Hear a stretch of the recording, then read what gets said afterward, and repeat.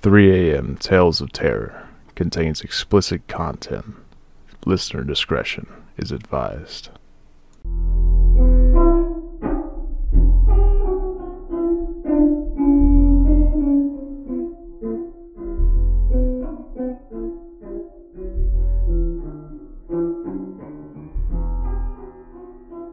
Welcome to 3 a.m. Tales of Terror, where we tell you stories of the paranormal. I'm your host, Jamie. And I'm your co-host, Charlie. And in today's episode, we're going to be talking about the Bell Witch in Adams, Tennessee.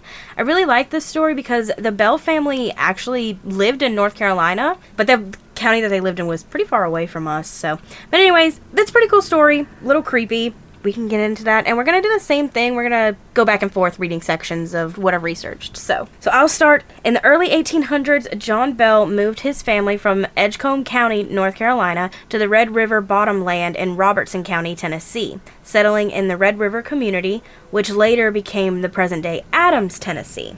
Bell purchased some land and a large house for his family. Over the next several years, he acquired more land, increasing his holdings to 328 acres, and cleared a number of fields for planting.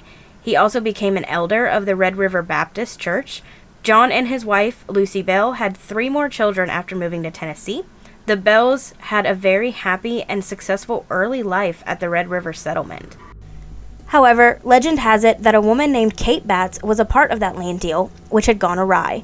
She eventually cursed the Bell family, and soon after Batts' death, the family started to see strange apparitions near their home. First of all, 328 acres? Yes, I marked that as well. Is a goal. Do you know how many chickens I can have? And you know what? I don't even care who makes fun of me, because... What about goats? Stop it. The fainting ones, though. Yes. We don't want to get too off topic. But 328 acres? Huh, dream. Yes. So then the strange occurrences commence. One day in 1817, John Bell was inspecting his cornfield when he encountered a strange-looking animal sitting in the middle of a corn row. Shocked by the appearance of this animal, which had the body of a dog and the head of a rabbit, Bell shot several times. The animal vanished. This was the first documented manifestation of the entity. Bell thought nothing more of the incident, at least not until after dinner. That evening, the family began hearing beating sounds on the outside walls of their log home. The mysterious sounds continued with increased frequency and force each night. Bell and his sons often hurried outside to catch the culprit, but always returned empty-handed. In the weeks that followed, the Bell children began waking up frightened, complaining that rats were gnawing at their bedpost. Not long after that, the children began complaining of having their bed covers pulled from them, and their pillows tossed on the floor by a seemingly invisible entity. First of all, the animal, body of a dog and the head of a rabbit. Kind of freaky. I found pictures where I found this story, and it almost looks like drawings of the picture, of the depictions of the animals, so I will get those pictures and post them on our website, though, because they looked really cool, even if they were drawings or whatever. So, I don't know, they're really cool. But it has a depiction of that animal, or entity, whatever. So then the Bell Witch develops a voice and becomes violent not long after that incident of the invisible entity. As time went on, the Bells began hearing faint whispering voices, which too weak to understand, but sounded like a feeble old woman singing hymns. The encounters escalated, and the Bell's youngest daughter, Betsy Bell, began experiencing brutal encounters with the invisible entity. It would pull her hair and slap her relentlessly, often leaving welts and handprints on her face and body. The disturbances about which John Bell had vowed his family to keep secret finally escalated to the point that he shared his family trouble with his closest friend and neighbor, James Johnston. Skeptical at first, Johnston and his wife spent the night at the Bell home. Things began peacefully, but once they retired for the evening, they were subjected to the same terrifying disturbances that the Bells had been experiencing. After their bed covers were yanked off and James was slapped, he sprang out of bed exclaiming, "In the name of the Lord, who are you and what do you want?" The entity did not respond. The rest of the night was peaceful. The next morning, Mr. Johnson explained to the Bells that the culprit was likely an evil spirit, the kind that the Bible talks about. The entity's voice strengthened over time and became loud and unmistakable. It sang hymns, quoted scripture, carried on intelligent conversation, and once even quoted, word for word, 2 sermons that were preached at the same time on the same day, 13 miles apart. Word of the supernatural phenomena soon spread outside the settlement, even to Nashville, where the then Mayor General Andrew Jackson became interested in the so-called Bell Witch. So yes, we're about to get more into Andrew Jackson, but that was one of our presidents. Yes, it was. Don't ask me which one, because I'm not a history buff, but... Back before he was a president. So the Bell Witch ridicules Andrew Jackson's sidekick. John Bell Jr., along with his brothers Drury Bell and Jesse Bell, had fought under General Jackson in the Battle of New Orleans. A few years later, in 1918, Jackson heard about the disturbances at the Bell home and decided to pay a visit and investigate. As Jackson's entourage, consisting of several men, well-groomed horses, and a large wagon, approached the Bell property, the wagon jolted to a sudden stop. It had become stuck in a muddy creek bed, and the horses were unable to pull it. At least that's what the men thought. After several minutes of cursing and trying to coax the horses into pulling the wagon, Jackson proclaimed, "By the eternal boys, that must be the Bell Witch." Then, suddenly, a disembodied female voice told Jackson that they could proceed and that she would see them again later that evening. They were then able to proceed across the property, up the lane, and to the Bell home. That evening, Jackson told old war stories while his entourage set up their tents in John and Lucy Bell's yard. One of the men claimed to be a witch tamer.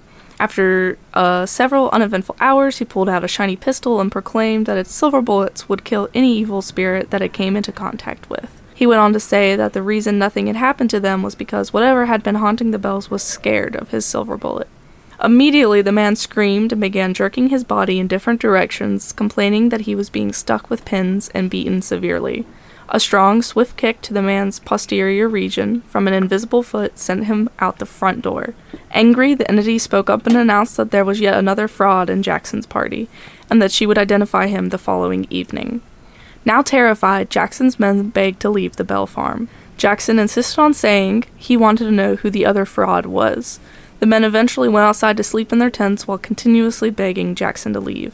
What happened next is not clear, but Jackson and his entourage were spotted in nearby Springfield early the next morning, going back to Nashville. Some allege that Jackson later proclaimed, "I would rather fight the British in New Orleans than fight the Bell Witch." And that tells me all I need to know about the Bell Witch. Because if you would rather fight in a battle than fight an entity, all I need to know. Yeah. So, eventually the Bell Witch sets her sights on John Bell, so let's get into that. The disturbances decreased after Betsy and Joshua's engagement ended, but the entity continued to express disdain for John Bell, relentlessly vowing to kill him. Bell had been experiencing episodes of twitching in his face and difficulty swallowing for almost a year, and the malady grew worse with time. By the fall of 1820, his declining health had confined him to the house, where the malicious entity continuously removed his shoes when he tried to walk, and slapped his face when he recovered from his numerous seizures. His shrill voice was heard all over the farm, cursing and chastising old Jack Bell, the nickname she had given for him. John Bell breathed his last breath on the morning of December 20th, 1820, after slipping into a coma a day earlier. Immediately after his death, his family found a vial of strange black liquid in the cupboard. John Jr. sprinkled 2 drops on the cat's tongue. The cat jumped into the air, rolled over in mid-air, and was dead when it hit the floor. The entity exclaimed, "I gave old Jack a big dose of that last night, which fixed him." John Jr. tossed the mysterious vial into the fireplace. It burst into a bright blue flame and shot up the chimney. Quite freaky. Right. John Bell's funeral was one of the largest ever held in Robertson County, Tennessee. People attended from miles away, and 3 preachers, 2 Methodists and 1 Baptist, eulogized him. As the crowd of mourners began leaving the graveyard, the Bell Witch entity laughed and sang a song about a bottle of brandy. Her fervent singing didn't stop until the last mourner had left the graveyard. The entity's presence was almost non-existent after John Bell's demise, as though it had fulfilled its purpose. Yes. So... That's crazy. It is. To just attack one person like that, you know? Yeah, I wonder why I chose him. Then there's Betsy Bell's engagement that got disrupted because of the Bell Witch. So over time, Betsy Bell became interested in Joshua Gardner, a young man who lived nearby. With the blessing of their parents, they decided to marry. Everyone was happy about their engagement. Well, almost everyone. The evil, mysterious entity became furious and repeatedly ordered Betsy not to marry Joshua. Betsy and Joshua's former school teacher, Professor Richard Powell, had been noticeably interested in Betsy for some time and had expressed interest in marrying her when she became older. By some accounts, Powell, who was 11 years Betsy's senior, was a student of the occult, ventriloquism, and mathematical genius, and well-versed in horticulture and geology. He was secretly married to a woman in nearby Nashville, Esserscott, during the time he lived and taught school at Red River, and perceived as a happy-go-lucky bachelor, and expressed his unwavering fondness for Betsy Bell. According to early accounts, Powell politely expressed his disappointment with Betsy's engagement to Joshua and wished her a long and prosperous marriage. Betsy and Joshua could not go to the river, the fields, or the caves to play without the entity nagging them. The constant pressure was more than Betsy Bell could handle, and on Easter Monday of 1821, she met Joshua at the river and broke off the engagement. Oh my god. So she broke up with somebody because an old witch didn't like him. I don't like that. It was torturing her, I mean, I guess. By this point, right, she'd already seen it kill her father. Yeah. So, I wouldn't want to push it. Yeah, I probably wouldn't want to do that either. I'd be like, yeah, you gotta go. Sorry. The entity bade farewell, but returned in 1828. In April of 1821, shortly after Betsy Bell had broken off her engagement, the entity visited John Bell's widow, Lucy Bell, and told her that it was leaving, but it would return in 7 years. The entity returned in 1828, as promised. Most of the return visit centered on John Bell Jr., with whom the entity discussed the origin of life, civilizations, Christianity, and the need for a major spiritual reawakening. Of particular significance were its predictions of the Civil War and other major events, some of which she missed. The entity bade farewell after 3 weeks, promising to visit John Bell's most direct descendant in 107 years. The year would be 1935, and the closest living direct descendant at the time was Nashville physician Dr. Charles Bailey Bell, a neurologist and John Bell Sr.'s great-grandson. So the promised 1935 return. In 1934, Dr. Bell published a book about the Bell Witch, likely to raise awareness of the spirit's impending return. The book contains the first ever account of the alleged conferences between the entity and John Bell Jr. in 1828. The author's father, Dr. Joel Thomas Bell, had allegedly taken notes during the conferences and upon his death passed them down to him, Dr. Charles Bailey Bell. Dr. Bell published no follow-up to his 1934 book. He died in 1945 and is buried at Bellwood Cemetery in Adams, Tennessee. Did the Bell Witch return in 1935 as promised? Some say she did not return, or that if she did, they were not aware of it, but many say she never left the place to begin with. Now that I can believe. So, just so you guys are aware, Betsy broke off her engagement in 1821. And not long after she broke up with him, the entity visited Lucy Bell and told her that she was leaving and she would return in 7 years. So, 1828. So, the Bell Witch returned in 1828, just like she promised, and then she told them that she was leaving, and she would come back in 107 years. But then, nobody knows if she actually returned or not. Yeah. Just so you guys are keeping up with the storyline. He was suspicious of it, but never wrote anything about if anything happened. Right. And I kind of agree with that. Many say she never left the place to begin with. I don't know. She probably didn't. Yeah. She's probably still there. Probably just went a little quiet. Didn't have anyone to torment that she wanted to. Oh, yeah, I'm sure. Okay, so the entity that tormented the Bell family and the Red River settlement almost 200 years ago is often blamed for unexplainable manifestations that occur near the old Bell farm today. The faint sounds of people talking and children playing can sometimes be heard in the area, and it's not uncommon to see candle lights dance through the dark fields at night. Photography is especially difficult. Some pictures taken in the area show mists, orbs of light, and other phenomena, including human-like figures who were not present when the picture was taken. Could these phenomena be related to the haunting of John Bell's family? The cause of the Bell family's torment 200 years ago, along with today's continued phenomena in the area, although to a lesser extent, remain a mystery. Numerous theories have been put forth, but have all been debunked. However, most researchers agree that something had to have caused the incidents at Red River in the early 1800s that gave rise to the Bell Witch legend as we know it today. Who knows? It happened to the John Bell family in 1817. Maybe next time it'll happen to your family. hold that thought for now. Yes. Sleep tight tonight. Yeah.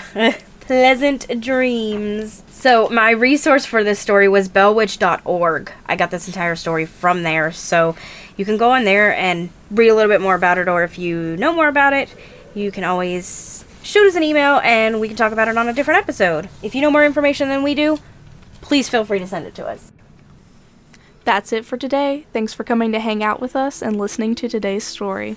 Don't forget you can find us on social media, Twitter, Facebook, YouTube, Instagram, and TikTok.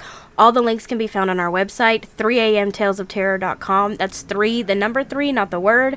You can also subscribe with your email for updates there as well. Just scroll all the way to the bottom under Contact Us. You'll find the links to all of our social media. If you have any questions for us or story ideas, you can email us at info@3amtalesofterror.com. We hope you'll join us next week. And we hope you were terrified.